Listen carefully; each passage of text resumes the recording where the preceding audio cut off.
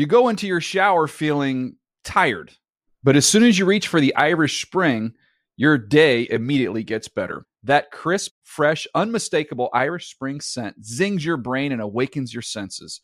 So when you finally emerge from the shower 37 minutes later, because you pay the water bill so you can stay in there as long as you want, you're ready to take on the day and smell great doing it.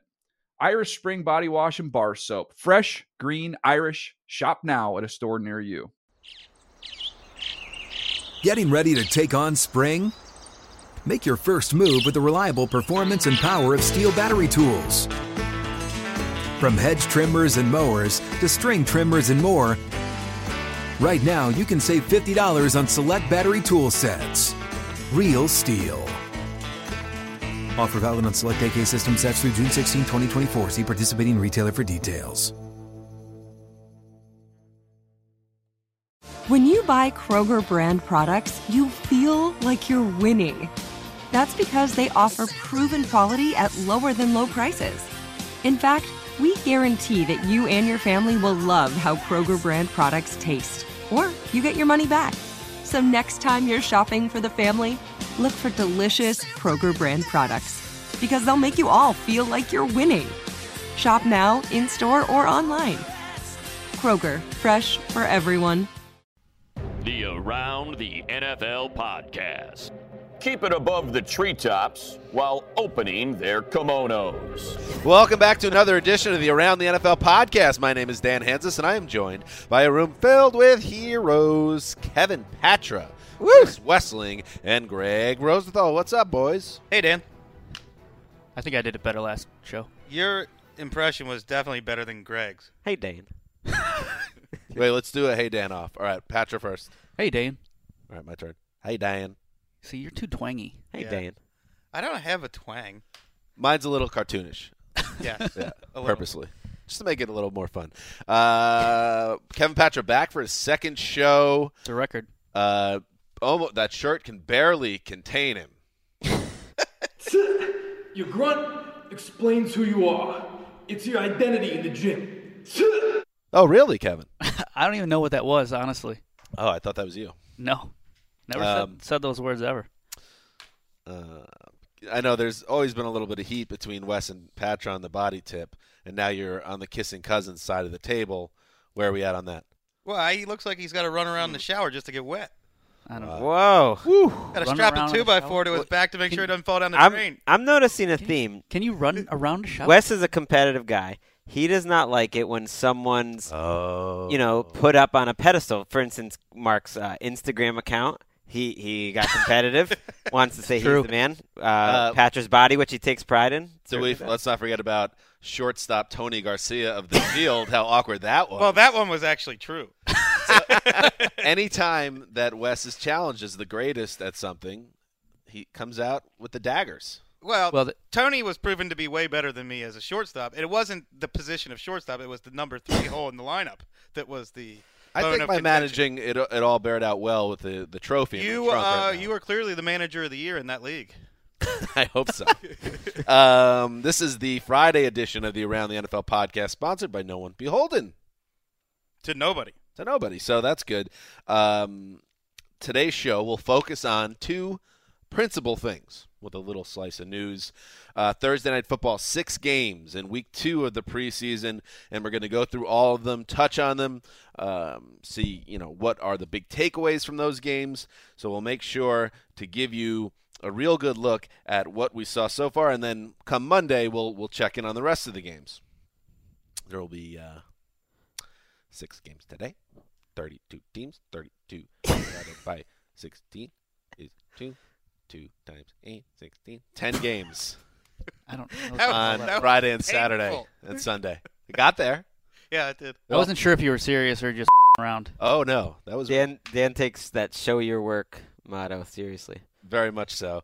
And we will also then continue, oh my God, our division preview series, wrapping up, mercifully, the NFC by taking on the NFC West division. So we'll do that. And no reason to waste any time here. Before we do any of that, though, we got to do the news. And before we do the news, we got to say hello to the Irishman. I wasn't here last Friday when you guys did it. Sully took over for me. So I was just wondering, do you guys have any plans this weekend? What are you guys up to? Gonna hang out with Kevin Patrick. Yeah, Kevin Patrick in town. All weekend. Yeah, and all weekend. Yep, tomorrow, Mark Sessler and I and our significant others, we're going under the big stars in the sky to check out the Coldplay concert at the Rose Bowl. I must have not got the invite to hang out with Patra, though. No. Oh. All right. He said no. Are you not ready to hang out with the Irish? I mean, I'm just stating a fact. He didn't get the invite. I didn't say he couldn't get one in the future. Ouch. I'm just pointing out a fact. Now, I bet you feel bad about asking about what people are doing this weekend now, Irish. A little bit, yeah, I do. All right, let's do some news. Fat on Friday. For America. For America. Let's go. Yes, Eric Kush. Kushlash. Eric his first name? Center for the Rams? Perfect name to be moving to California. It's very, very true. Let's start with news that will affect the AFC. Le'Veon Bell, the best all-around running back in football, who was suspended 4 games this season for violating the league's substances of abuse policy. That suspension has been now knocked down to 3 games.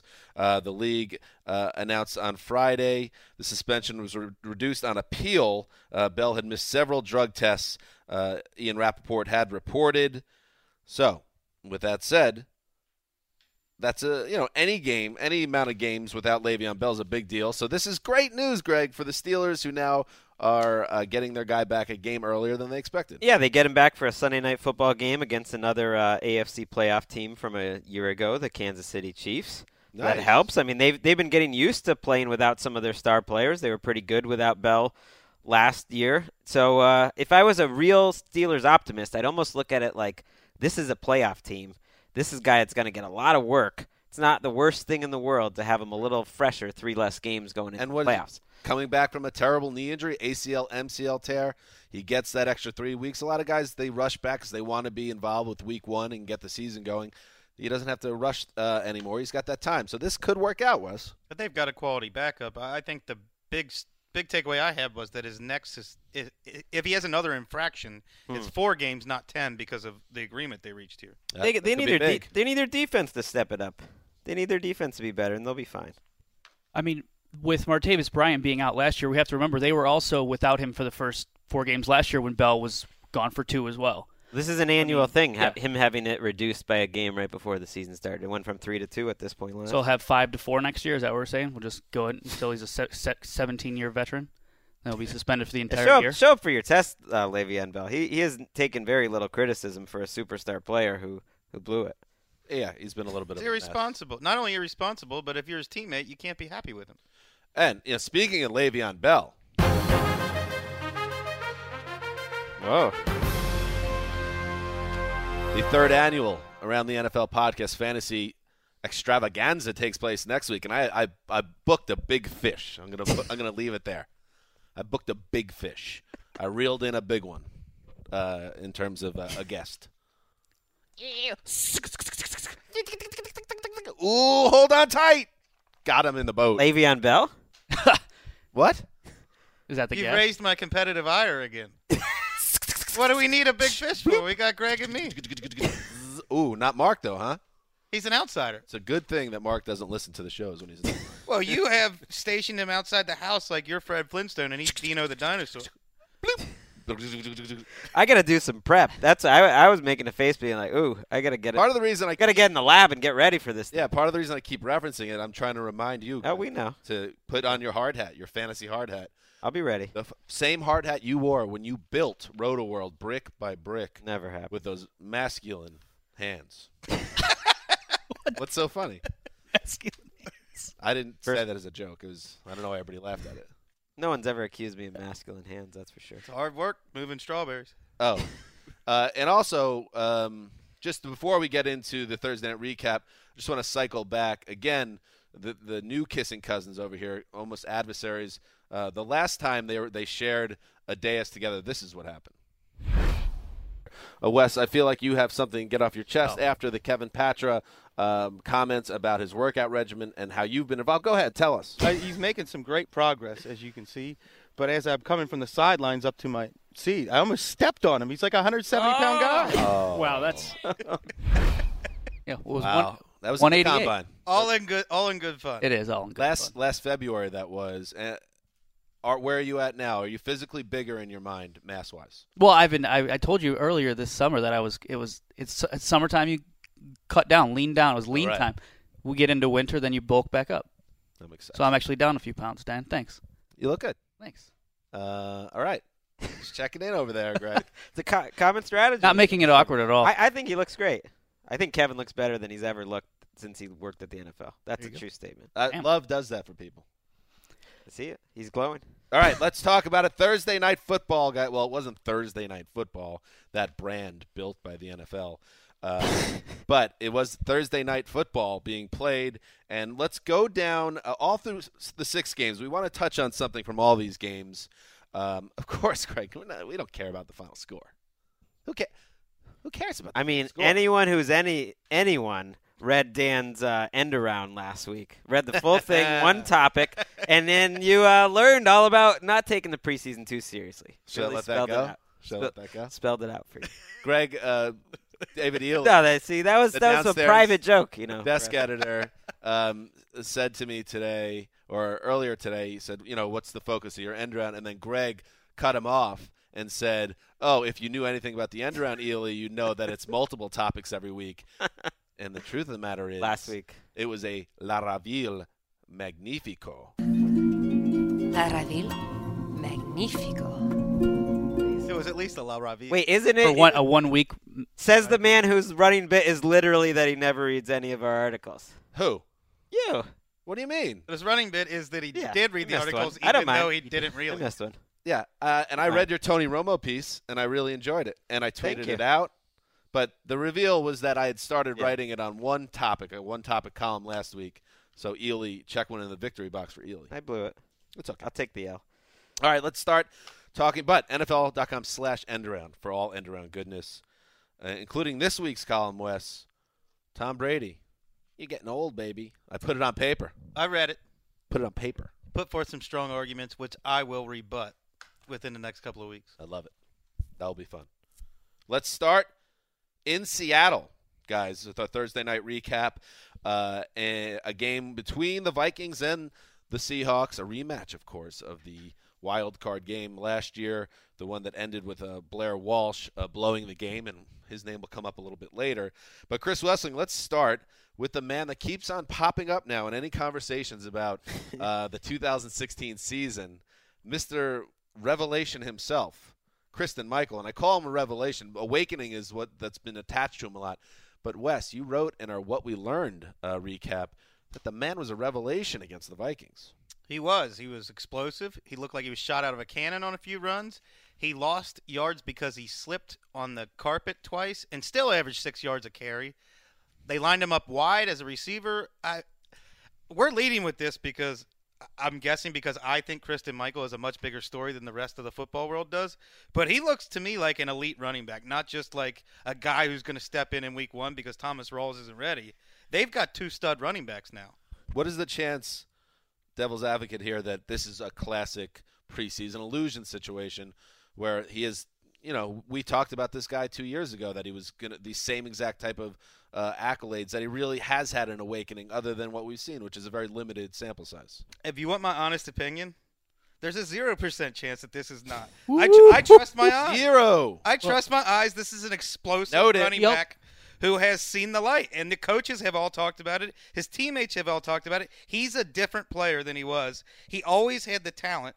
Now he's got the discipline and the fundamentals. And I think we saw it at the end of last year. It's not like it just happened in the preseason. He had a good end of last year and a good playoff game. Absolutely true. If you go back and watch Week 17 and the wild card round of the playoffs, he ran with authority, and he looked like an every down running back. He's earned a role. He has that ability to cut while moving forward, which is a Jamal Charles type of trait. And they used him out of the backfield, splitting out wide. So maybe they'll use him in that role a little bit more to get him on the field. But I kind of expect them to split carries early in the year. Where was Teddy Bridgewater in this game? It's weird. He didn't play, and Mike Zimmer isn't telling us why he didn't play, other than he didn't want him to play. I think he's not hurt. I think it was just Ben. I think they were playing the Seahawks, and Ben Roethlisberger didn't play. Aaron Rodgers hasn't played yet. I know Teddy Bridgewater's not at that stage, but I just think he decided to rest him. It was weird, though. That's kind of how I looked at it. Like, why put him out there with this defense? You're still working in an offensive line that hasn't meshed yet, so why put him back there? And should the Minnesota Vikings be concerned about Blair Walsh? I mean, he hooked another one left or pushed it left. So yeah, I think kickers in the NFL. If you've read, Michael Lewis has written about this. Kicker in the NFL isn't usually about talent; it's about mental toughness. Mm-hmm. So we'll see. It's a tricky position because you can only stay with them so long, but they'll obviously hope that it's all straightened out by the regular season. My concern, if I was the Vikings in this game, was more Laquan Treadwell, who had a rough game, didn't create much separation. I think the chances of him moving up the depth chart before the season starts is over at this point. Charles Johnson's job is safe on the team. Yeah. Not only that, I don't think Treadwell's going to get a lot of snaps early. Not the end of the world, but their last 2 first-round picks, him and Trey Wayne's, not getting a lot of production out of those 2 guys. Well, it also tells you, I mean, we still think they're going to be a good team with him not having a lot of that. They don't necessarily need that to be a contender in the NFC. They don't need their first-round pick to come in and be explosive right away. All right, let's move on to the Cincinnati Bengals at the Detroit Lions. And Kevin Patra, you are our resident Lions fan. We all know Tragically. that. You hang in there. You're a real tragic figure in that sense. But you're in good company with a Browns fan and Jets fan also attached to this podcast. Matthew Stafford to Marvin Jones. I was just talking about Marvin Jones as my breakout star candidate this season.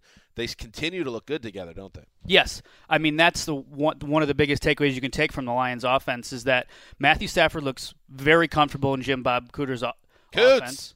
Looks very comfortable. He was slinging it around on the first drive. And then the connection with Marvin Jones down the field, not just on little short 5-yard, 6-yard routes. He had a 32-yard catch and toe tap, and then it followed directly by a 19-yard one.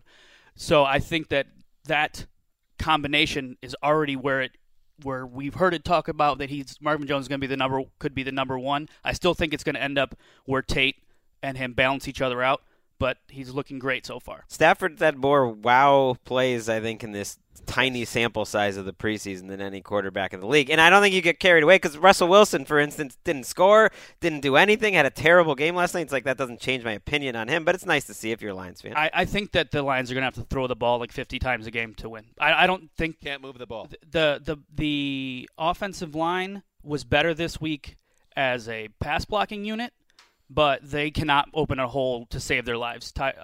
Taylor Decker hasn't looked good these 2 weeks. I'd be concerned. Yeah, he's just too stiff and tall. By the way, Patra, I'm curious. Matthew Stafford, in all your years as a Lions fan, he has to be the most maddening player to watch, right? Yes, because he goes through spurts where he looks phenomenal when he's run. I think they're going to run a lot of no huddle because that's when he looks the most comfortable. Late in games last year, we saw it against Miami, for instance. When he's just a gunslinger, just throwing it around the park, he looks great. And he looks like a kid out there. He looks like a kid. Yeah. But all right. And on the Cincinnati side, Patra, Tyler Boyd, we have Marvin Jones now making plays in Detroit. Tyler Boyd, is he going to step in and be that number 2 that they need behind A.J. Green? Yes, he had a phenomenal sideline catch today, and you can see he knows where to go in the zone. He caught a touchdown pass against a safety on the inside.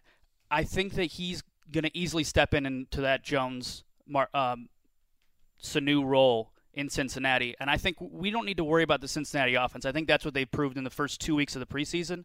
Jeremy Hill looked fantastic yesterday in limited time. He looks like he has his burst back. He was running downhill, no stuttering at the line like we saw early last year, and I think their offensive line was creating huge holes. Wes's boy Duke Tobin might have done it again with Boyd. They were disappointed not to get Treadwell or Dotson in the first round right before them. They might end up happy with what they got in Boyd. Saw a report from Rob Weintraub, who's a freelance writer who specializes in the Bengals, said the Bengals did not want Laquan Treadwell, whether he fell to them or not. Interesting. They were going to take William Jackson. Wow. Let's move on, guys, to the factory of gladness. Wow, the hype around the Browns right now is through the roof, and it's all because RG3, Robert Griffin III, and Terrell Pryor continue to connect on deep balls, long reception for the second week in a row, this time for a touchdown, as the Browns, let's face it, Greg, the Browns are a team that they're not going to win the division. They're not going to go to the playoffs, But are we starting to see some hints that this team could be fun to watch, or is this one of those cruel get the Browns fans excited and then rip out their guts situations right now? I don't have an answer, yes or no. That's boring. But I think Hugh Jackson's going to make them more fun to watch regardless.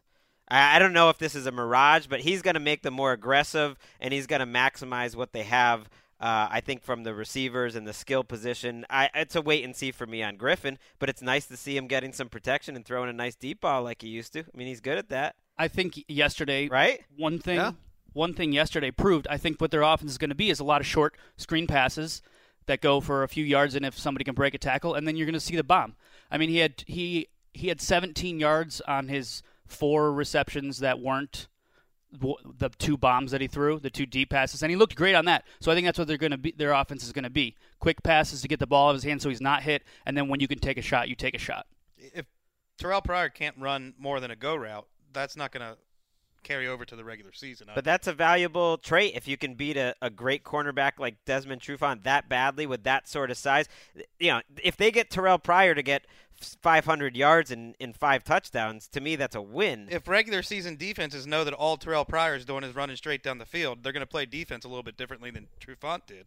Yeah, it's I don't know that's going to carry over into the regular season, but I think it's what Greg point was up the top. It's definitely going to be more exciting. They're going to try, at least. But I think that playing against the Falcons had something to do with his good play. They didn't touch him in a lot of situations. They just didn't have a pass rush. Vic Beasley didn't play because he's got a shoulder issue already. And I just, like we talked about last episode, I don't think the Falcons have a pass rush, and I think that helped RG3. But this is also where you have to look at it both ways. Hugh Jackson's not going to show anything in the preseason, good or bad. So to me, like, we'll see what the Hugh Jackson offense is when the regular season starts. The funniest thing I saw last night was it's obviously been drilled into RG3's head that he needs to slide. Sliding is hilarious. Still slides with 2 feet like a 2-year-old. Yeah, it is weird. Why is that so hard? One of the best athletes in the world cannot do a baseball slide. And he's not alone because, like, I played Little League Baseball growing up, and you learn how to slide. It's not the hardest thing to do. You don't have to be a gifted athlete to pull it off. Let's try to hit the number here. It got to be like 75% of 6-year-olds playing Little League can do a baseball slide. Well, it's weird because wouldn't sliding with 2 feet be tougher? Yes, it you is have to tougher. You have to jump into the ground or something. It was a thing to watch. To I think it's so funny. I'd be mildly annoyed, by the way, as someone who wants to take Devontae Freeman early in fantasy drafts. I'd be mildly annoyed that they're mixing in Tevin Coleman with the first drive. Hopefully, they keep seeing the fact that Freeman's just a much better player. Oh my God! But they do seem serious about the fact that they want Freeman looks awesome. Yeah, I know. But it annoys me that Coleman's in there on the 3rd, 4th snap of the game. I mean, Coleman, he doesn't impress me at all because he can't get into space. I get that he's got this breakaway speed or whatever, but he can't break a tackle to save his life. He just runs right into the line. He can't get to daylight in order to use his speed, where Freeman is making one cut, getting uphill, getting downhill, and just running over people. Not a great night for the Browns offense overall. I mean, defense overall, rather. And it was interesting to see Barkevious Mingo until the very last snap of the game, and Danny Shelton, who I think they really want to see more out of in there at the end, from the beginning to the end. What did you ask me about Carl Nassib coming into the podcast studio? Oh, well, when are they building the statue for him? It's got to be under construction already. Do you guys have any interest, by the way, in going inside the head of Mark Sessler last night? Because I did get some audio. Okay. Big old anime eyes, jumping through the west side of Los Angeles, collecting gold coins. I actually saw him doing that, yes. His Twitter feed was a joy to watch. Here's one tweet, my favorite tweet. There are a bunch of them. Griffin to Pryor, it's real, all of it. #Browns. The Browns Sessler's getting excited. I mean, he's all in. Even Connor woke up early on his day off to write RG3 word porn story. The Browns fans, they're adorable.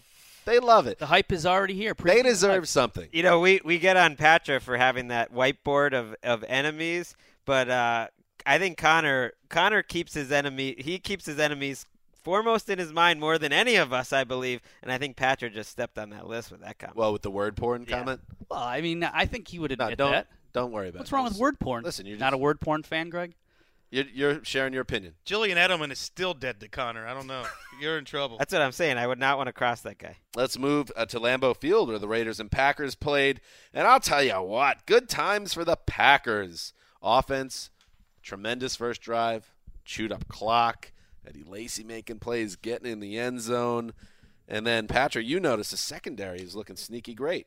Yeah, well, first off, on the offense, I was impressed with the offensive line. We talked about how the Raiders' defensive front was much better this year than last year, and they just kind of the Packers' offensive line bullied them around on that first drive, which is if they can get a pass protection and run blocking, and the way Eddie Lacy looks, just fresh and willing to be patient to the hole and hit the hole hard, and Aaron Rodgers gets protection. I mean, that's this offense could revert back to where it was well before being down last year. Wes talked about Clinton Dix maybe breaking out. Demarius Randall's a guy to watch if he can take a big second-year leap. He was pretty good. Yeah. Pretty good already because there's just not enough cornerbacks that are playmaker, like makes plays on the ball, and he seems great at that. I think this is, like I kind of asked in the what we learned, like, is this one of the most underrated secondaries in the league? We don't really talk about them much on the upper echelon with with some of the Seahawks and others, but I mean, Clinton Dix, as you said, Randall, Shields, Hyde, Ladarius Gunther. I think they have a lot of good young pieces that when they gel, they could be one of the best secondaries in the league. Wes, they showed it yesterday, just frustrating the crap out of Derek Carr. Wes, we shouldn't be concerned about the Raiders' offense not looking too hot, should we? No. Okay. Just double checking.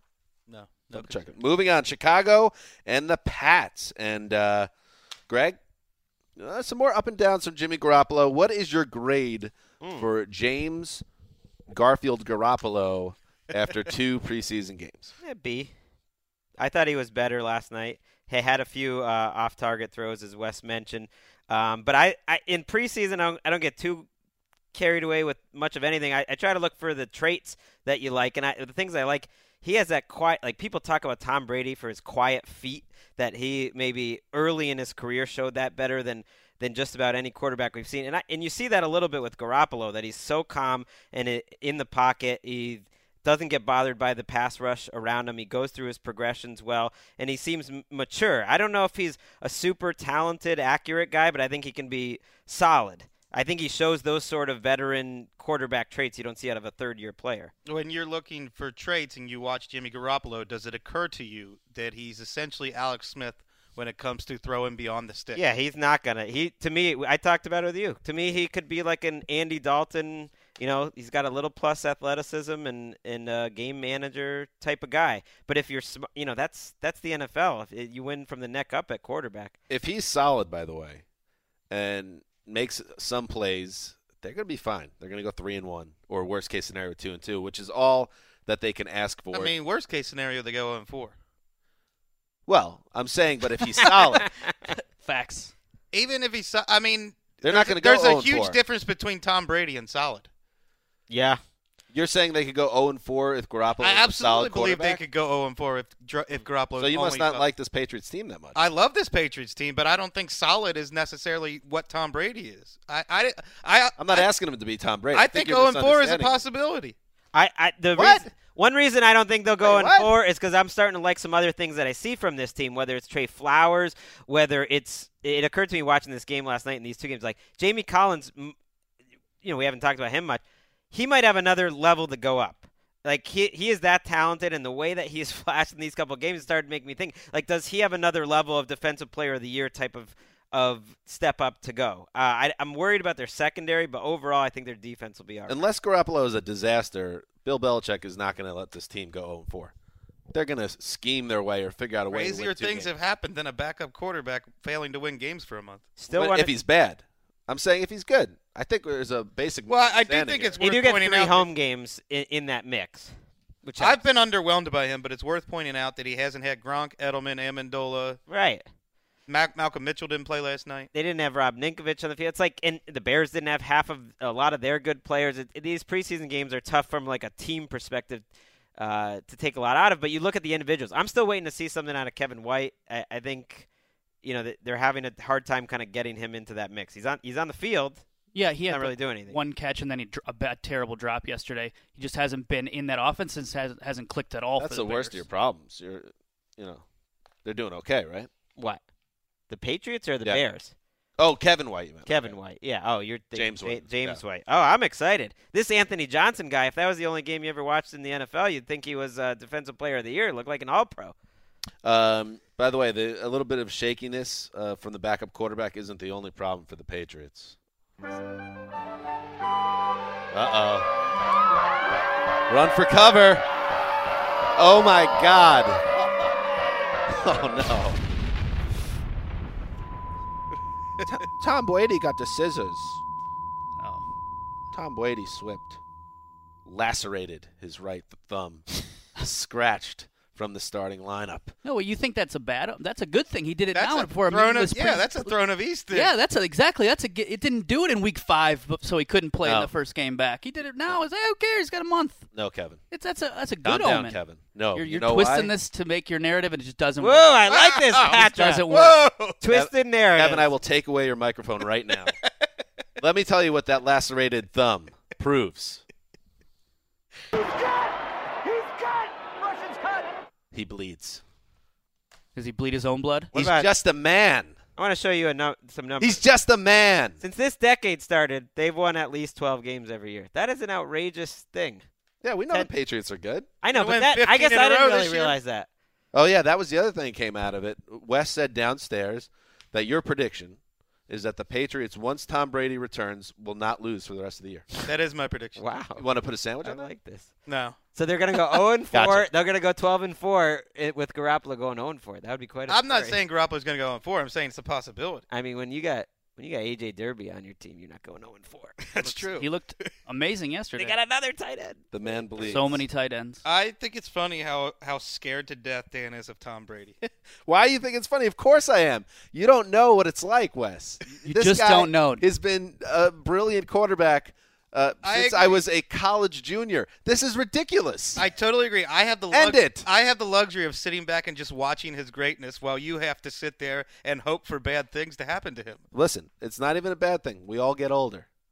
And the last line of defense for people like me is human biology, baby. Check it out at Calm on NFL.com/endaround. That's what we got left. Everything else has failed. Coaches, players, schemes, different situations. Nothing has worked.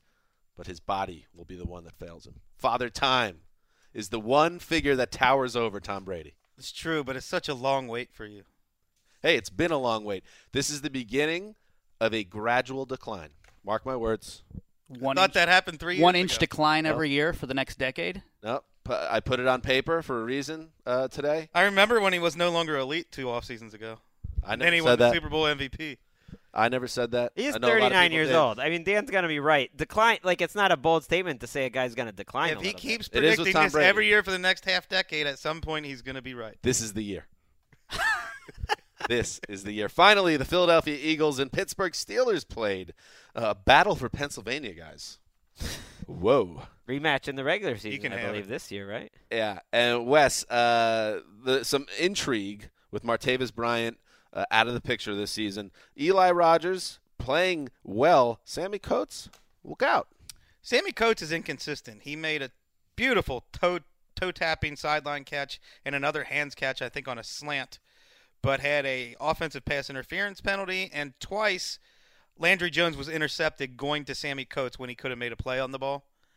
I think it's that inconsistency, and when the ball's in the air, do you trust his hands? I'm not sure if his instincts and hands are good enough to play when, frankly, the offensive coordinator has a crush on Eli Rogers, who looks to me like the week 1 slot receiver. Yeah, he fits that offense better, doesn't he? Sammy's not going to play the slot as well as Eli Rogers has shown, and it's just weird that Sammy Coates has been so terrible in the last 2 preseason games with everything we heard of from training camp, which you usually judge better than that takes precedence over a couple preseason drives. But he just looks so, and we've heard it was so good in those training camps that it's just weird, like whatever happened in the different. What was the difference? They got to get a new backup quarterback. Yes, they do. Yes, they do. 4 interceptions for Landry Jones. 4. The problem, especially when Ben Roethlisberger is a guy you fully expect to miss games. It just happens every year. I mean, that's a game or two. The only chink in Roethlisberger's armor at this stage of his career is his durability, and you got a guy throwing 4 picks and 20 pass attempts. That's scary. And he's never shown reason to believe in him. I'm not saying that Big Ben is a picture of durability, but I believe he hadn't missed a game in 3 years before he missed games last year. Maybe he talks about his injuries so much. That's yeah. true. He loves to play up through injury. That's true. That's true. He wants you to know that he's playing. He missed 5 starts last year. He did play 2 full seasons before that. Missed 3 starts the year before. He is. I mean, he's not a picture of durability because he takes so many hits. But I couldn't agree more. They've always needed a better backup than they've had. How about Caleb Sturgis? Where does that rank on the all-time worst freak injuries? I was asking Patrick, like, honestly, how I want to hear the story of how a kicker can possibly get injured, get a concussion in a pregame. Yeah, all we knew is that, well, at first they just announced that all of a sudden the kicker got a concussion. I was like, did he run into the wall? Like, what was he Gus doing? Frerotte style? And I guess, yeah, that was my initial thought. Like, he was walking and he banged his head on a pipe or something. But, like, that was what – I mean, how else do you get a concussion before the pregame? I was wondering. But apparently a random punt, an errant punt, hit him in the head. And I didn't – concussions are fluky like that. It hit him in the right way, I guess. What would Deacon Jones say about that? Man up. It's a different era. Greg, it's a different era in the NFL. That is absolutely true. Can't deny that. I don't want to get on some. They're just a bunch of guys playing patty cake out there. It's like, who the hell am I? No, I'm a little weakling. These guys are animals. They're crazy. It is another they're not example. crazy, but they're great. Okay, great. Well, they say that soccer players get concussions all from the time, all the head balls they do. Yeah, you would think that, right? And this is the same week where we just got treated to the flashback to 1991 LA Rams training camp, where we saw the carnage on the field in a practice during a training camp back in '91. It's just a much different game now. So the guy gets conked on the head by a punt. I think Pam Oliver, she fought through it. Ian Rappaport got banged in the head. She fought through it. But under the new policies of the NFL, the kicker's got to sit it out. Did anybody ever give Rappaport a concussion test for that? I would have done it live on air. Yeah, that's what I mean. That would turn it into a teachable moment. Okay. Eagles might not be any worse without Chip Kelly, but they're definitely going to be more boring. Just too bad. Are you starting to edge yourself away? Because you were excited about the Eagles. No, I'm sticking with the Eagles. No, you're not. Yeah, I am. I believe that when I see it. What do you mean? I just did. There's no changing. The offense is going to be dysfunctional. It's not a great offense. Not a great division. I think they can find ways to win, but it's not going to be an exciting. I love that you're talking yourself into this just so we can take advantage of you picking the Eagles in this division. Jim Schwartz's defense can get after the quarterback, and they can force turnovers. So that's what they have going for them the best from what we've seen so far. All right, there's the Thursday night recap. The Monday show, we'll look at the rest of the storylines that come out of Week 2 of the preseason. Let's move on now, gentlemen, to a division preview, wrapping up the NFC with the NFC West division. And just like we have done for the other 3 previews, we will name a breakout star, a biggest concern, an underrated storyline, and then pick a song that best describes a main storyline or the state of the division. Let you go with it. I'm a little disappointed that we don't get one of Mark's bizarre offerings today, but I know Patrick will do an excellent job in his place. And speaking of Kevin Patrick, he's going to get us going with the breakout star of the NFC West in 2016. My guy is my making the leap candidate from this year. One of them, Tyler Lockett, wide receiver, Seattle Seahawks. Doesn't have the size of a prototypical guy, but like we talked about a lot, he's a fantastic route runner. I think just south of Antonio Brown when it comes to that skill in the NFL. He can get open, and he's not just a deep guy. He's not just a guy that's like Terrell Pryor we talked about earlier, who's just going to go deep on you. He can run the comeback route, and his comeback routes are so precise. He seems like it almost makes it look like the defensive back blew the coverage because he's usually so wide open. He can make catches in tight space. And I think with the Seahawks offense opening up more this year with Russell Wilson taking charge, I think he's going to have a phenomenal breakout year. Well, it's a great matchup with Russell Wilson's deep ball. Not that they haven't had some guys who can go deep, but right now, they need a true deep threat, and he's going to be that guy, and he can run the whole route. Over the last 5 games when they opened the offense up last year, he had 23 catches, 318 yards, and 3 touchdowns. You extrapolate that over the full season, he's got over 1,000 yards, 70 plus catches. Well, that's funny you say those numbers because I'm going to give you a little over-under game here, buddy. Over-under 70 catches. Over. 1,100 yards. Ah. Oh, come on. I thought you were going to say I was going to go 1050, but I'll go over on 1,100. Has Russell Wilson ever had a wide receiver so. go over 1,100 yards? Well, Doug Baldwin last year. Did he do it? I felt like Baldwin had like 1,000 yards in 7 weeks last year. He had 9 touchdowns in 4 weeks, I think. Anyway, 8 touchdowns. He had 1069 for Baldwin. Anyway, 8 touchdowns over under. 8.5. So. I'm gonna go under. All right, so he's gonna just sneak into the star category, a little lower end star, but a Pro Bowl type season. Yeah, and well, I mean, he also does kick and punt returns. Does that count in your touchdowns? Actually, I guess I should No, I was not counting that. Good. But that's good to know as well. If he's going to be a standout special teams player, Wes, a breakout star in the NFC West. Well, I was going to talk Christine Michael, but since we already covered him, let's go with the most obvious breakout star in the entire NFL, David Johnson. You called Le'Veon Bell the best all-around back in football. Ooh. I think by the time this season's over, you're going to be calling David Johnson the best all-around back. Hello. And Steve Keim has called him the best receiving running back he's ever seen, including Marshall Faulk. Pretty high praise. How did everybody miss on this guy? I don't understand how he is this good and went in the 3rd round last year. He went, where he went to school. Yeah, I was going to say he wasn't playing against competition. You try to project that, and a lot of times they miss. Also, the Cardinals developed him. Well, I think he was a guy who did not want to run between the tackles when he got in Arizona. And then the knock was coming out of college and that he wasn't going to be able to run it inside well for that size. To his credit, though, like Greg Cosell and some other people, they were huge on David Johnson right after the draft because of that skill set, and it's come to fruition. Yeah, I think if you watch his rookie tape, what stands out a lot is early in the year, Bruce Arians is really creative with him as a wide receiver, lining him up all over the field. And once Chris Johnson gets injured, they just use him more as a normal running back. He's still involved in the passing game, but not running those same creative routes that he was early in the season. And I think you're going to see a lot of that this year, that what they're going to do with him as a receiver. I mean, it wouldn't surprise me if he has 75 or 80 catches. So you say breakout superstar. I'm talking like MVP candidate. Yeah, that good. Yes. Keep that in mind, fantasy heads. Wesseling High. And I will now share my breakout star. Good times, prosperous times in the NFC West, because mine is Todd Gurley, who went over 1,000 yards last year, missed the first 4 weeks coming back from that ACL tear. In the same situation, Todd Gurley's already a star.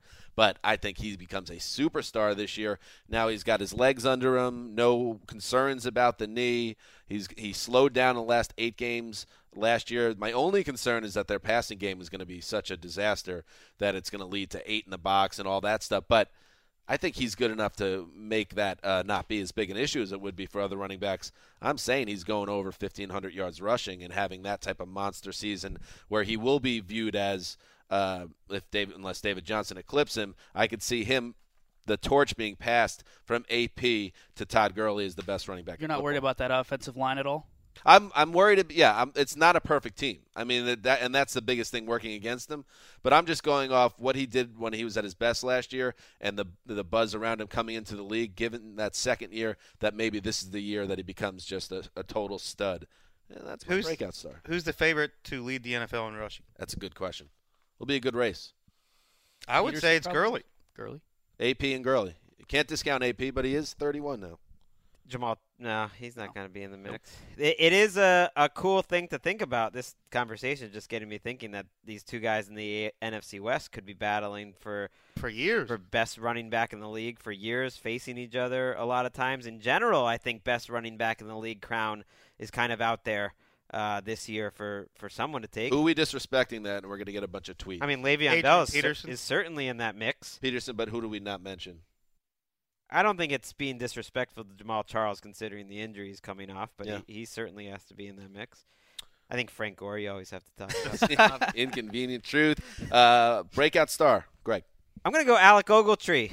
I know one of Wes's favorites, too. I wanted to talk someone different, and he's a guy who I think can make a lot of plays. He's moving to middle linebacker.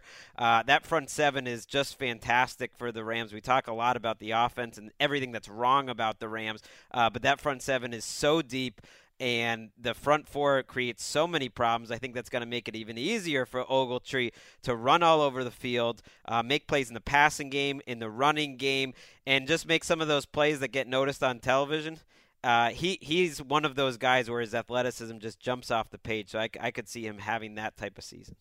That's absolutely true. He jumps off the film. I think the one question with him, I don't know if it's a no-brainer move to middle linebacker. Yeah, that's true. Because of his over-pursuit, which he has a big habit of doing.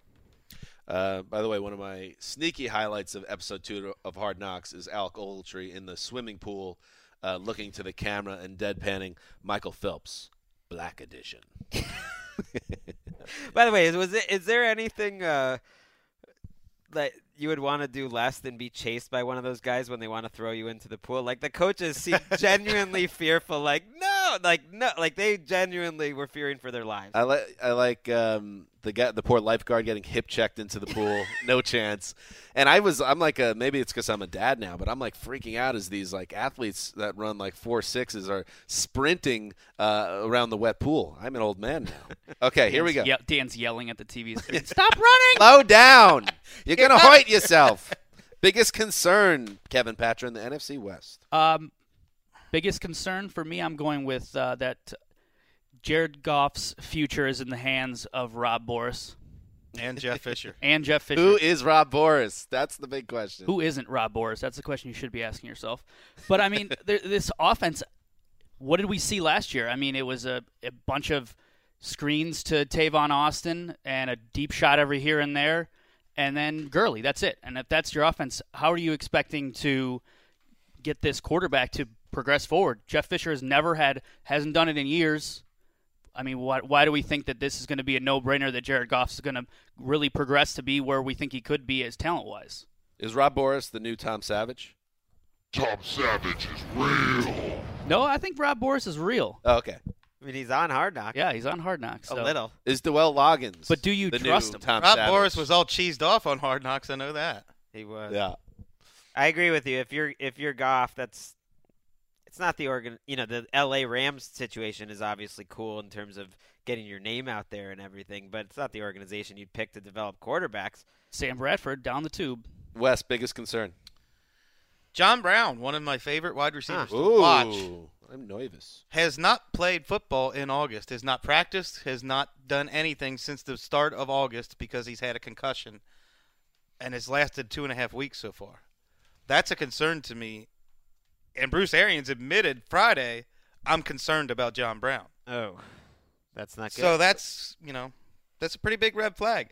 Now, all this could go away at any time. Who knows? But a 2.5 week absence for a concussion has to be a concern. The positive is they are deep at wide receiver. Yes, as far as the concern, I mean, you want to be concerned for a guy's health, but I mean, as far as the team goes, yeah, but he's a special. He is. He's but a special guy, and yeah, of course, you're right. They have that. Absolutely. They have Floyd. They have Fitzgerald. They have David Johnson, J.J. Nelson. But Brown, to me, is he should be the best receiver on that team, which is it's tough. The way you maybe disrespect not. Larry Fitzgerald Maybe not. and over again. He could be the best. He definitely has T.Y. Hilton-esque skills. We've been hearing that, and he, I thought he was somewhat still an unpolished player. Left some yards on the field at times last year. This could be his real breakout year, where he becomes a breakout star in a true way, but he needs to get his health right. My biggest concern. All right, Wes, you're not going to like this one either, but Carson Palmer, are you going to be okay, buddy? You going to be okay? That's a fair concern. He had a blessed season last year. Played #blessed. Yeah, #blessed. Played pretty terribly and was fortunate to get out of the NFC divisional playoffs against the Packers, and then had one of the worst playoff games ever in the NFC Championship game where he threw. I kind of forgot about this when I went back to just. You did not forget about this. No one is responsible for 7 turnovers in one game, or 6 turnovers. He had 6 turnovers. I knew it was bad. I didn't realize it was 6 turnovers bad in the NFC Championship game. I mean, that is the stuff that's Jake Delhomme level bad. That goes in your obituary. Let's face it. So you got to return the favor. You got a guy. I'm not going to go crazy about his age or anything like that because I think he'll still be a gifted physical guy. But the idea that the psychological scars that go along with that type of playoff run, I wonder if that's going to stick with him a little bit, because I do see them as a playoff team this year again. He's going to face down those demons and get a week full of questions about, can you come back from what happened last year? Perhaps I'm misremembering, but didn't you defend Cam Newton coming off of a Super Bowl loss last year and he didn't play that great? What's the difference between the two? How can you say one's going to bounce back? Because Cam Newton didn't have 6 turnovers. Well, he still had the key turnover. He was lost not a fumble for a touchdown to start the game. On the list of problems I'm in just that saying. game, Cam Newton was not near the top. I think Sure, I know what you're but saying. My Kevin. point is that one, how can you put one mentally can overcome it, and the other one? My honest feeling, legitimate. to answer your question, it's apples and oranges between their playoff struggles. I agree, and here's why. Because you can – part of me wants to write it off Palmer's injured index finger on his throwing hand, which was clearly an issue, and our reporters reported that it is an issue going into that game. But you saw the look in his eye in the Packers game and the Panthers. Scouts saw the look in his eye. The look. He didn't look like he was confident playing there. And maybe it was because of the finger that he wasn't confident. Well, the Cardinals aren't worried. They gave him an extra year on his contract. I don't think they're worried, and Arians has said that repeatedly, that a week and a half after that game, he thought Palmer was back to normal. So we'll see. I think it's fair for Dan or anyone else to ask the question, though. Biggest concern, Greg? Well, my biggest concern is that all the Chip Kelly believers out there like me are going to see this as his last possible season in the NFL, because this 49ers offense, if any other person was running it, we would just be mocking it on a day-to-day basis. If Mike Mularkey had Bruce Ellington and Quentin Patton, not that Bruce Ellington I think could be good this year, but he's unproven. Let's tap the brakes on the Bruce Ellington hype. Well, let's see. More importantly, if he had Blaine Gabbert, Jeff Driscoll, and this version of Colin Kaepernick as his quarterbacks and all these questions on the offensive line, we would just assume this offense has no chance, that it would be one of the worst 2 or 3 offenses in the league. It's an insane-looking offensive roster. It could be in the underrated storylines, too, how insane this 49ers offense looks on paper. And we have so much faith in Chip Kelly to just figure it out. I sort of do, too. But it worries me that this will all just go up in flames and that no coach could fix this mess. Let's hold that, because that's going to resurface later. I was going to say one of my underrated storylines I had written down just as a preface was going to be that how little. Let's talk about it. We're talking about it. How little I give about the 49ers. See, I'm kind of the other way. It's so crazy. That you think that's an underrated national story? Yes, Kevin Patrick doesn't care about the 49ers. I know. I think that most of us, after the fall has been so hard, that nationally people don't care anymore. They're just like an afterthought. Oh, they're going to be awful, and nobody's even intrigued by Chip Kelly. I am. I'm fascinated by how weird this team is. It's such a strange team. I want to see. I want to see what happens. I don't want to watch a single 49er. Underrated storyline, Kevin Patrick. I'm going to go with the Seahawks replacing Bruce Irvin. I mean, very little have we talked about it. I know Frank Clark is going to be on their passing a lot, take the passing downs, or when Irvin used to rush. But on the running downs, how are they going to divvy up those snaps? Are they going to be as effective on the second level without him there? And that we haven't heard a lot about it. Cassius Marsh was in there yesterday and a lot of those rundowns. So if Frank Clark's a knucklehead, so you never know. Well, here's why. Because Bruce Irvin was the 7th or 8th most valuable player on the team last year, on the defense, rather. I don't think and Frank Clark has, I think, has much potential. He's a different sort of player. Replacing Bruce Irvin on running downs has to be about 14th on the list of things that their defense would have to worry about. It's telling that if that's a concern for them, you're right, that they're losing a guy that got a monster contract, right? And yet it seems so minor to them. Wes. Biggest concerns? Underrated storyline. Let's stay with Seattle. The Legion of Boom is better than ever. Last offseason, every perennial All-Pro in that secondary was coming off a surgery or a major injury. They started a little slowly, and that was one of the problems why they were 3-3 at one point last year. They're all healthy this year. They bring back Brandon Brown, which probably isn't even a great thing, but no. Richard Sherman's talking up Thorold Simon as a guy who has a higher ceiling than he does, and he's a perennial All-Pro. Jeremy Lane is back, which caused Pete Carroll to say this is the deepest our secondary has ever been. I think this defense, and particularly the Legion of Boom, is better than ever. Watch out for this. You're not going to get another bad Earl Thomas season like you had a year ago. It wasn't even bad. It just wasn't like best For him. safety in the league. We are in lockstep on this, Wes, because I had written the Seahawks are the not-so-sleeping giant. In a year where I think we are openly talking about it, not all of us, but can Carolina maintain what they did last year?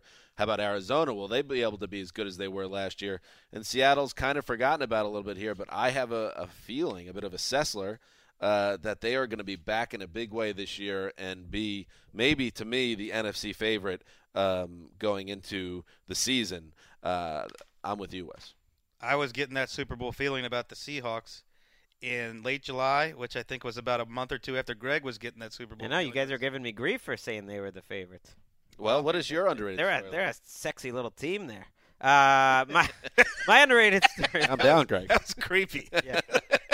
I wish we had the Debbie Does Dallas drop or the Greggy Does Dallas drop right now. My underrated storyline was something Wes hit on in his most improved series this week, which everyone should check out. It was really good. NFL.com/Wesseling. He did most improved different position groups, and one of the most improved front sevens were the Cardinals.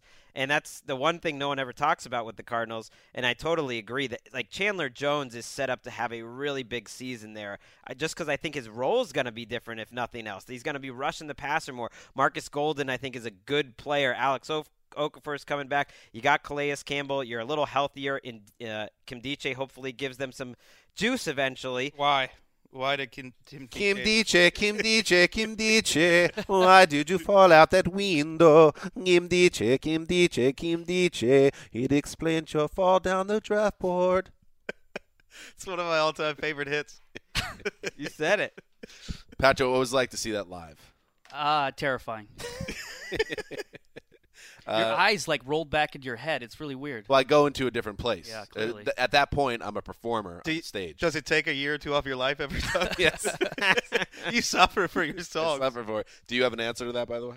What is the question? Why did he fall out the window? Wes questioned you about. Oh, I thought you were asking why did he fall out the window. He was on drugs. Oh, that's what I thought. I don't even remember what was his question. What was my question? You said he was setting you up. I was setting you up. Oh, it was a setup. Yeah, I wanted to know why you fell out the window. Yeah, John Stockton. Went straight over the Redkin there. It did. All right, here we go. Did you do your set? Yeah, that was it. That was it. I mean, this segment, it never ends. I mean, let's be honest. Finally, the song that best describes your opinion on the NFC West. Get us going, Patrick. It's either going to be Eminem or DMX. Nope. I mean, what? Whoa! Way out of the box. Whoa! You wouldn't have guessed this song in a million years. Little Jim Croce. Yeah. Uptown got his hustlers. The Kissing Cousins are one and the same now. 42nd Street got Big Jim Walker. He a bull shooting son of a gun. I just thought of this song when I thought of this division because you got two old frisky men, Pete Carroll and Bruce Arians, and that's the clashing at the end. Those are the only two teams in this division I think are worth watching. And I think I'm not going to say that this song is going to. What is the name of the song, though? Don't. Whoa! What? Don't tug on Superman's. You don't mess around with Jim. Don't mess around with Jim. Yeah. Okay, go ahead. I'm not going to say that the end of the season is going to end the same way as the song with Slim beating up Jim, but. I think that's what it's going to be. By the way, great lyrics. I like it. You don't pull the mask off the old Lone Ranger, and you don't mess around with Jim. The song that best describes the NFC West, Chris Wesseling. Okay, I'm sorry, Greg. I'm on your corner here with hip hop. I tried to get off the corner today, but taking this back to the late '80s, Kool Moe Dee. How you like me now? MC get paid using my rap style, and I'm playing the background. Meanwhile, I ain't with that. You can't forget that. You take my style. I'm like of the opinion that every hip hop song sounded exactly the same in 1990. It did. I think this is probably like '87 or something. Oh, is it earlier? All right, why does that song? How you like me now? The Seahawks, Cardinals. As much as I love the Cardinals, they took the division last year, but this division belongs to the Seahawks. They're coming back.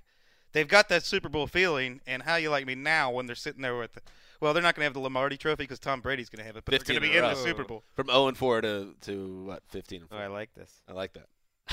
All right. You guys you're flying high on the Kissing Cousins corner, but I got to look at the other side of what's going on in this division. Tell me you see. And I'm going to the Coldplay concert on Saturday. So. Questions. Oh, let's go back to the start. Running in circles, coming in tails, heads on the sides apart. It's rocking a baby. Nobody said This is the part to listen it to. was easy.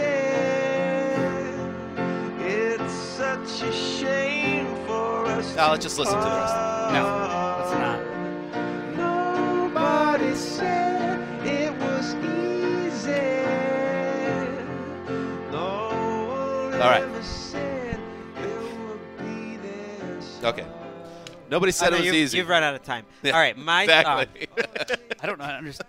Nobody said it was easy. Nobody ever said it was going to be this hard. Chip Kelly, he is about to join, unfortunately, or fortunately, if you're not a fan of Chip Kelly, Steve Spurrier, Nick Saban, Bobby Petrino, Dennis Erickson, Butch Davis, Lou Holtz. So it goes on and on. The college coach that dominated at one level and couldn't get it done in the other. But in Kelly's defense, might be more a situation where, as opposed to taking, and he could take blame for this as well, as opposed to taking a better job and maybe as an offensive coordinator and reestablishing his stock and then jumping to a better head coaching position, he wanted to stay in the top chair. The Niners were willing to give him the chance, which is good, but be careful what you sign up for because just like poor Jimmy Tomsula, who was never seen again, you're rearranging the deck chairs of the Titanic. I think this is the same situation. This is a situation where you have Colin Kaepernick, who doesn't even look like the same person anymore physically, and has a fatigued arm and hasn't even done anything. Camp. And Blaine Gabbert, your only hope is Blaine Gabbert in 2016. Maroon.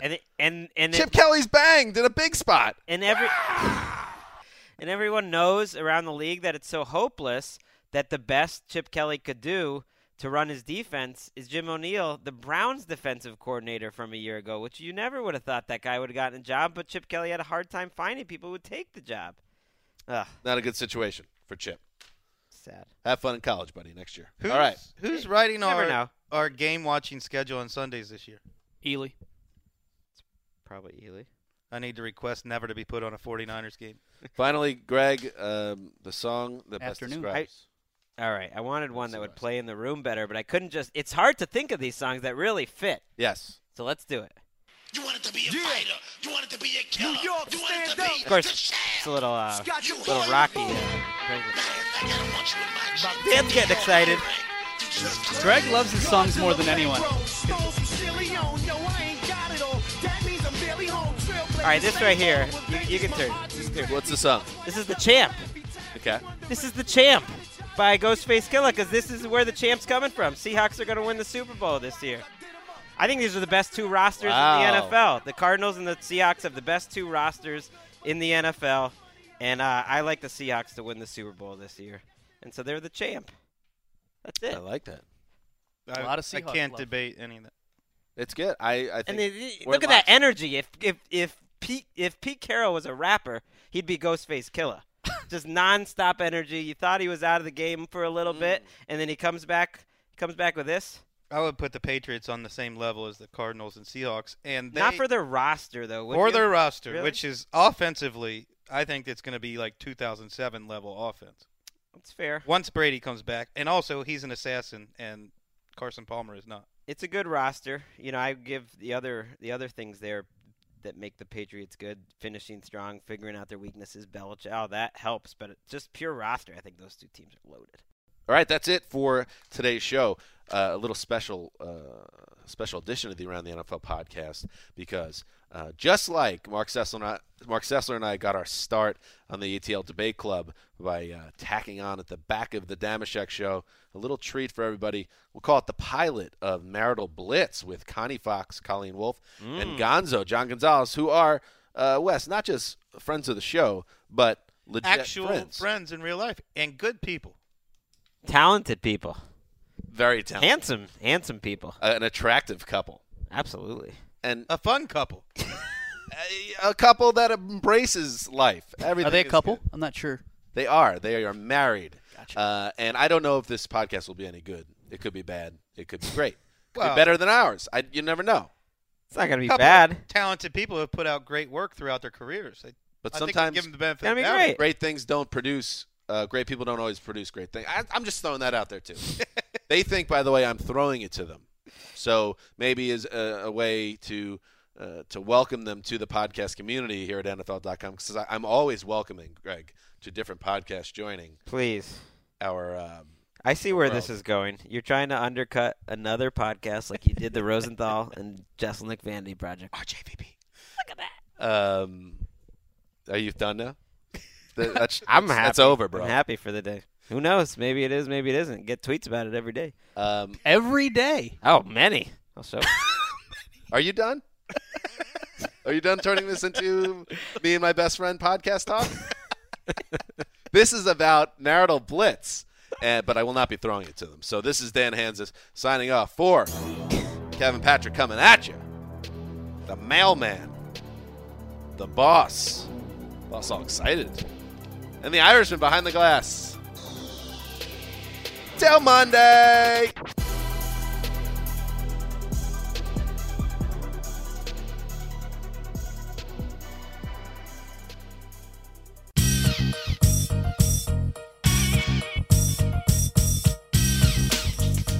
Wow, thanks guys. How about this? That was so nice of them to actually hand it off to us. And here I am here, Colleen Wolfe with John Gonzalez, this guy that won't leave me alone now for, what has it been, 8 years? It's about 7 or 8 years. Do you think that they actually tossed to us, or are they just getting us to do this now? I think that somebody made them do it and they just sort of agreed to it. And they were like, all right, fine, I guess we'll tack them on at the end of our podcast, but hopefully they don't drag down the numbers, which almost certainly will happen. Oh, yeah, absolutely. We're going to ruin their podcast for them. Whatever success ATN had before this is over. Yeah. Hey, everybody. This is Marital Blitz, the podcast that the NFL, we're not really sure if NFL media has picked it up yet or will pick it up, and we might actually get fired for this. Well, I don't work here, so right. You might get fired. And then neither one of us will have a job. Excellent. I quit my job and moved to California, so that'll work out nicely. Good luck. I'm glad we're taking this risk. It's going to be awesome. So this podcast, it's not going to be the hardcore football podcast. That's why you guys have the ATN guys to cover all of that. They do such a good job with it. We're going to do some of the lighter stuff and get into some of the more things. Like, actually, Dan Hanzus has the end around. Yes. And it's sort of like that. We're basically just making a pod out of it. Yeah, we decided to take Dan's blog and turn it into a pod without Dan. Right. So, but Dan, we thanks, do Dan. invite you to come on our podcast. Yeah, well, I've had the ATN guys on the show that I abandoned to come Right. live with you. How'd that go? Is that the reason why you don't have the show anymore? Right, and here we are. So, well, maybe Dan will join us. Maybe the guys will join us at a later date. When we're doing the pod actually on Venice Beach, because you're going to get fired. Yeah, I know. All Come right. see us. It's going to be great. That doesn't really sound that bad. Put some coins in the hat that I'll place out there. Okay, so let's get to some news here. First off, RG3. We've got to talk about this because he's getting a divorce, which I didn't really know much about his wife, and why would I? Why would really anybody? Because it's not like she's in the spotlight. But they're getting a divorce, and we find out days later that he already has a tattoo on his arm of his new girlfriend's name. Yeah, this is pretty amazing. So the ink on his divorce papers not yet dry before he gets ink on his arm about the new girlfriend. And my reaction was, dude, what are you doing? No, God! No, God, please, no! No! No! No! That was actually me. That's what it sounded like when I heard about this because, okay, first of all, tattoos in general, I'm not really into them because... I love tattoos. I like tattoos on guys, but I don't have a tattoo, and I know you don't have a tattoo. But hey, John, by the way, I really like tattoos on guys. I think they're really hot. So I don't have a any? sleeve is really, yeah. So I don't have any tattoos? Yeah. What guy tattoos do you find hot that I'm just finding out about on this pod that... It's just now happening? I've been out here for 2 years. What happened while I was in Philadelphia? But so his new girlfriend, her name, I'm not really sure if I can pronounce it right, but I think it's Gret Sadeko. She goes to FSU or something, right? Yes. She's She's a heptathlete. Oh, right. Dudes do the heptathlon. No, decathlon. Yes. And the ladies do the heptathlon. Right. It's hard for me to keep my athlons straight. I'm not even really sure what that is. I just know it's track and field. You do stuff on the field. Yeah. You throw and run and all that stuff. But so this is a terrible idea. RG3 has made yet, in a surprising development, RG3 has made another mistake. I can't believe it. But what is the worst aside from marrying me, what is the worst relationship decision you've made? Because you took my answer. That would be it. But right. God, That's I don't know. I'm pretty sure I've been pretty perfect. No, I actually know yours. You gave keys to a dude who came into your place. This is an actually true story. Who came into your place while you were sleeping to go through your phone. Happened. That actually happened. Yeah, it's super creepy. I don't even know why you're bringing that up right now. Because that was the worst decision you made. I guess so, but we were dating. Whatever. I mean, that's what happens. But I mean, I guess it was coming to an end. And yes, I can't tell you how many dudes have come into my room while I was sleeping from the keys that I gave them. Of course, like you said, who hasn't been there? Mine by far was I learned this the hard way. You should never break up with somebody at your own place. Because you can't leave. You live there. And I remember when I lived in Dallas, and I was working for a radio station down there, and like she worked at the station with me, and I was like, all right, well, when we're done, just come over. And I was like gonna do the thing. It was about 5:00, and I wanted to go to Arby's because Arby's had, this is true. Sure, yeah. Right, Arby's had like the 5 for I've 5. like basically told myself that I'm not gonna break up with a guy because I'm too hungry at that moment. This all makes complete sense. So this is why we're together, because we love to go to Arby's together. So I wanted to go to Arby's like 5:00, so I broke up with her, and I just anticipated that she would leave, but she didn't leave. And she didn't leave. Like, I broke up with her, and she just sat on the couch next to me, and I thought to myself, well, so I already like broke up with her, and she's like really sad. Was there like a show on or a movie or anything? Well, I think we were watching like Seinfeld or something. There was some sort of marathon, but she didn't leave for hours, and I was like, missing my Arby's window. How did you finally get her out? I think at some point I don't even remember. Maybe I went to the bathroom and barricaded myself. I don't remember that. I'm sure she probably has a tattoo of your name on her arm. Yeah, I wasn't. When was the last time, by the way, that you had fast food? Because we don't really eat fast food. It's It's been a really long time. Was it Christmas Eve when we went to In-N-Out? It was probably that. Yeah, we had a really romantic Christmas Eve gang. By the way, best place to go on Christmas Eve is In-N-Out. Everybody does it in Southern California. Yes. All right. So also this week, Hard Knocks. We are super current. And we're talking about it days after the fact. But we're not going to be long on this. It's just going to be really quick. And it's just like, it's not the mermaids or the dummies. We've got our finger on the pulse of what's current, Colleen. We're doing Hard Knocks days later. We're going to talk about that Game of Thrones finale that everybody was hasn't shut up about. It's going to be amazing. This pod is for you. We're just trying to stay afloat here. But listen, Hard Knocks, we have to talk about this. I love Mike Waffle. Mm-hmm. Why? Defensive line coach. He kind of reminds me of my mom a little bit. Yeah, they both have hot takes. He's pretty angry. I know you look at Mike Waffle and you're like, yes, he is very motherly. Well, if you're saying that he reminds, what you're saying is he reminds you of your mom, which means that like I am basically like my mother-in-law is Mike Waffle. That's what you're telling me. Well, yeah. I mean, don't you see it a little bit? When I watch, because I've been looking at all the different coaches and assistants, and he's the one by far that I want to see more of. I would like to see more of your mother. We should find out from your mother what she thinks. You would like to see more of my mom? Yeah, I like your mom. I love my mom too. Well, you're throwing shade at your mom? Well, should we get her on the phone? Get your mother get Ann Wolf on the phone immediately. All right, we'll work on that. We'll call her up. Can we get her? Can we get her live in here dialing? Of course we can, Colleen. Cool. See, he's a professional podcast producer. It's Brandon still behind the glass, everybody, by the way. The whole crew's back there. It's still me, yeah. I just never left from ATN. I like that. Oh, they don't let you go home? Do they let you take lunch, or do they just like flog you with extension cords, or what? I feel like I listen to the pod. What? No, I listen to the pod, and I feel like you're the undervalued member. You're like the 5th member of the A team that nobody knows about. I'm loving this podcast already. Right, you're on board with us. You're a full-fledged member of whatever this thing is. Check is in the mail, and by check, I mean a smile and a thank you. I'll take it. Yes. So yeah, my mom has this like irrational hatred for the Seahawks and Pete Carroll and a lot of just random other things that I can never tell why she doesn't like it or whatever. But she gets very angry and heated about different things. And I think that's the connection there between Mike Waffle and my mother. Yeah. Who do you think curses more? Oh, that is a push. I would like to hear the two of them just talk to each other. Like, what kind of, like, what would the percentage be between those two swear words to regular words? It would be like 60-40 swear words? Maybe like 70-30. You're going to go over? Yeah, I think so. That's about right. All right, here we go. Hi, NFL Network. Oh, Mom, hi. So I guess Dad told you that we were going to call. What did you say? I said, I guess Dad told you that we were going to call. Yeah, and then I read the phone because I'm in the kitchen cooking. Oh, What's going on? Hi, Ann. John's here, too. Hi, how are you? It's good. We're just at work. We were talking about different teams that we were thinking about would maybe make it back to the Super Bowl.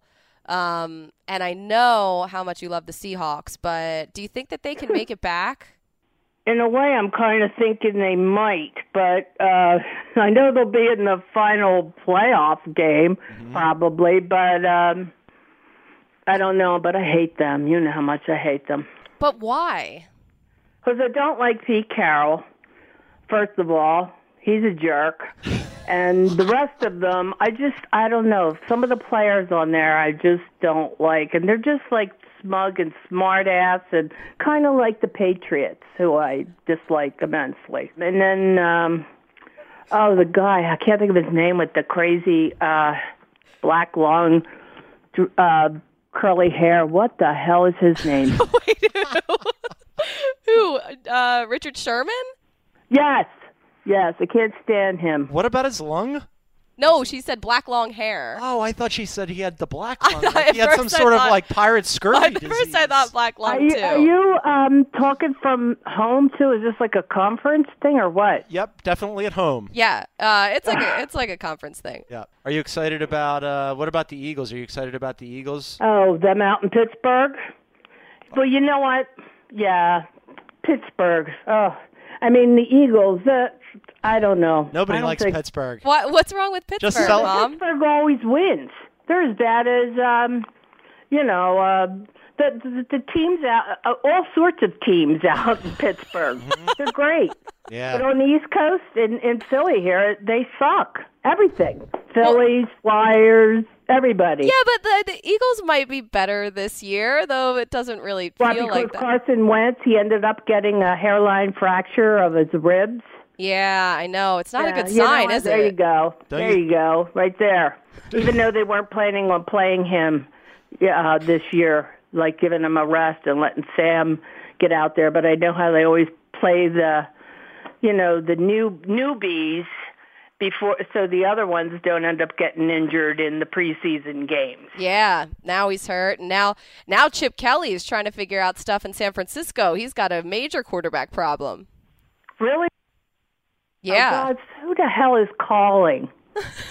Well, hold on. Hey, Mom. How about we'll call you back in a little bit, okay? Oh, that's okay. All right. I'll talk to you later. Bye. All right, love you. Bye. Okay, so that was my mom. And Wolf, everybody. she little did she know that she was on the podcast, but I'll just tell her later. It'll be fine. I'm sure it'll go over really well. That's gonna. Here's what I know about the Wolf family: they take everything in stride, and she won't be angry. And there are never any grudges that are held. Never any grudges that are held. So now I understand why you think that your mom reminds you of Waffle. Yeah, a little bit. And we did touch a little bit on the Rams. She didn't have any hot takes on the Rams. I thought maybe she would. That's why I went there. But when we were watching Hard Knocks the other night, Jared Goff was asked Justin Bieber or Justin Timberlake. Yeah, well, he was actually so there was like a whole bunch of questions where like he was asked binary situation. Yeah. Like sushi or hamburgers, suit or sweats. And he answered wrong on both of those, by the way. He went sushi, it should be hamburger. He went sweats, it should be suit. Here's the part that he really screwed up. I completely disagree, but it doesn't even matter. Go ahead. Here's what he really screwed up. Bieber or Timberlake. And it made so he was right. It was a hard thing to decide because they're both good, right? Like who doesn't like Sorry, who doesn't like Timberlake? But ultimately he went with Bieber because it was a generational thing. I know. He said he's closer to my age. I was like, I almost had a literal and figurative heart attack because I am closer in age to Timberlake, and also he's the one who basically birthed Justin Bieber. Without Justin Timberlake, there is no Bieber. I guess, but Justin Bieber was like a sensation on YouTube and stuff, right? First, Wasn't he like one of the Disney kids? I don't know. It doesn't. He wasn't one. I know Timberlake was a Disney kid. Usher discovered him. That's what he TV did? said. Yeah. All right, well, whatever. I mean, like, Thanks, TD. basically, he's like a cutout. He's like a starter kit of Justin Timberlake. And just to back John's point, I mean, Timberlake still does stuff like this. Like that's true. He has a song of the Can't summer. stop the feeling. No, you can't. I And you know didn't what? like this at first. And you know what? I don't want to stop the feeling, Brandon. Boom. All right, now he's dancing, and that's enough. Luckily, there's no video component to this show yet. But I apologize to everybody who is looking for football on this podcast. Okay. We will get to it, I promise. That sunshine in my pocket. Yeah, all right. Thank Okay. you for that. We'll have more on another time of you Listen, dancing. Casey Kasem, I don't know, is he still alive? But if he's not, this could be my next gig. Yeah, maybe. Hey, you do need a job, so that's great. And you're not going to have one after this, so it's going to be Nope. All right, let's move on to Odell Beckham Jr. So there was an article in GQ, Yes. which I have yet to read, but it sort of talks about his stardom and how big of a star he can be and where he is. It doesn't. It does not talk about that. Okay. That's what I was going to ask you about. But what it does talk about is Odell Beckham. It's great. You jumped the gun. Odell Beckham is 23, right? And he's rich and he's famous and he's popular. And this summer. Wait, pause. What? What were you doing when you were 23? Where was I? I was in Dallas. This was pre-couch breakup in my place. I was probably eating tuna out of a can. I didn't have any money. Not like what were you, a cat? Not dissimilar to what I am now at not 23. What were you doing at 23? I was out of college. I was working at Comcast Sportsnet. I actually met you in the Eagles locker room. That yeah. is so depressing. And you know what? Let's play the game of when you were 23, how old was I? I don't like to play that game. So anyway, Odell Beckham was 23, and this summer, like, he was looking for stuff to do. So he's buddies with Drake, and he decided Drake had him house sit for him in his house in Calabasas. And so in this GQ piece, Odell Beckham is going through, like, what an amazing house this is, right? And he was saying that we're on two different levels right now, basically implying that he hopes to get to Drake's level because he was watching Drake and his management team and how hard Drake works and how hard he works at being Drake. And he said that he saw how Drake, quote, iced out the people and things in his life that didn't matter because he's all about being Drake, right? So my question is, how, like, on the level of celebrity, Drake is massive, right? Mm-hmm. So where do we think ODB can get to? Because he's handsome, he's super talented, he's in GQ, young. he's in New York, he's young. Are we thinking like an Aaron Rodgers, Olivia Munn level fame? Are we thinking like a Brady and Giselle level fame? Or are we talking like one day LeBron Drake level fame? Because that's like, once you get to LeBron and Drake are like co-equals in Sure. their Well, I mean, respective it all fields. depends on how he plays this. And, I mean, literally on the field, if he continues to play at the level he is at right now.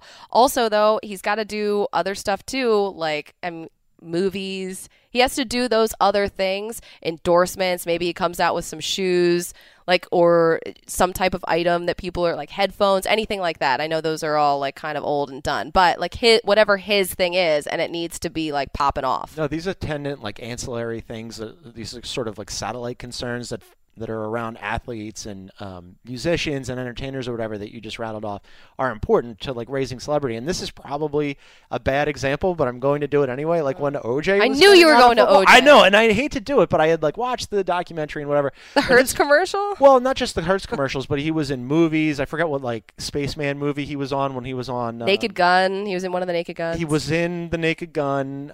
He was in a movie also, though, where he had like a big acting part where he was like on a planet somewhere, and at the end he dies like alone. You got it? You know what it was? Brandon doesn't know what it was. Brandon said when he was 23, he was on Marital Blitz. He definitely doesn't know what the hell you're talking about right All now. right. Anyway, my whole point here is that OJ got out of football to pursue these other things and also to continue them because he was doing them like simultaneously. Mhm. So I think ODB, like if he's already in GQ, he's already hanging out with Drake. It's not like he's not kind of already going down that road. I think he's going to be massive. I mean, he definitely has the potential, but he needs to permeate the pop culture landscape a little bit more. He's getting there, but I mean, Aaron Rodgers, Olivia Munn, Tom Brady, Giselle, this is why they are where they are. They're really good. And also, like, their partner is also very popular. Right. That's a big deal. Famous. You can get a fun, popular, talented, employed partner. That's what you want. Yeah. Jackpot. As opposed to the opposite. By the way. Let me know if you find one. Yeah. Or you, rather. The movie was called Capricorn 1. Who could forget that, Colleen? Really? We're going to have to watch that. See, here's the problem with doing a pop culture / football podcast. The pop culture component is not exactly Colleen's strong suit. Like, I can't get her to sit down. Like, I'm so glad you're selling this right now. So we play the celebrity site because we're in LA, right? And who doesn't play the celebrity sighting game? Everybody does that. So, like, our big one was John Goodman. We were at the car wash, and he leaned across to toss some garbage into a can. We kind of had a moment. It was a big deal. But so we always talk about like Colleen's friend the other day had dinner next to Hasselhoff. Hasselhoff, I know. There's a lot of celebrities in Santa Monica that we've seen. A lot. The Whole Foods is like a hotbed for celebrities. But how many do you think you've missed out on because you a lot? I don't really, I don't really play that game. So I'm sure I've been around maybe 50 celebrities. I would ballpark it around 50 that I just didn't even know. You just have random celebrity encounters that you don't know about. We're gonna put a GoPro on you. On the next show, because I'm hoping that there is a next one.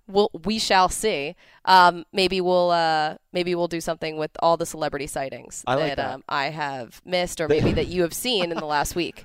It's a podcast, so what I'll do is I'll just bring in visual clues, and you'll just do it that way. Perfect. And it'll be great for all the listeners. That's great. Well, hey, that's all the time we have here. I want to thank all of the Around the NFL guys for letting us actually be on the back end of their podcast. That was very nice of them.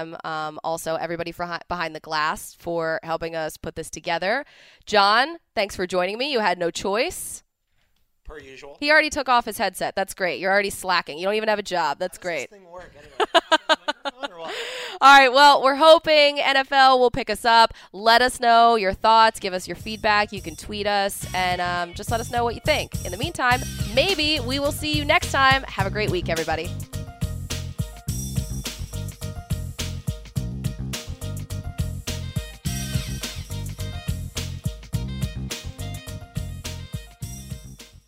You go into your shower feeling tired, but as soon as you reach for the Irish Spring, your day immediately gets better. That crisp, fresh, unmistakable Irish Spring scent zings your brain and awakens your senses. So when you finally emerge from the shower, 37 minutes later, because you pay the water bill so you can stay in there as long as you want, you're ready to take on the day. And smell great doing it. Irish Spring Body Wash and Bar Soap. Fresh, green, Irish. Shop now at a store near you. What's up, y'all? Janice Torres here. And I'm Austin Hankwitz. We're the hosts of Mind the Business, Small Business Success Stories, a podcast presented by iHeartRadio's Ruby Studios and Intuit QuickBooks. Join us as we speak with small business owners about the tools they use to turn their ideas into success. From finding that initial spark of entrepreneurship to organizing payments and invoices, we've got you covered. So follow and listen to Mind the Business, Small Business Success Stories on the iHeartRadio app or wherever you get your podcasts. So, should we go electric? I think we should go electrified with Toyota. Electrified? Electrified means options. Yes, we could go all electric with the Toyota BZ4X, but then there are hybrids like Grand Highlander, or we could do something in between like a RAV4 plug-in hybrid. So, Toyota is electrified diversified? Yup, and with more options for reducing carbon emissions, the closer we all get to Toyota's Beyond Zero vision for the future. Exactly how much coffee have you had this morning? Learn more about our Beyond Zero vision for the future at toyota.com/beyond zero.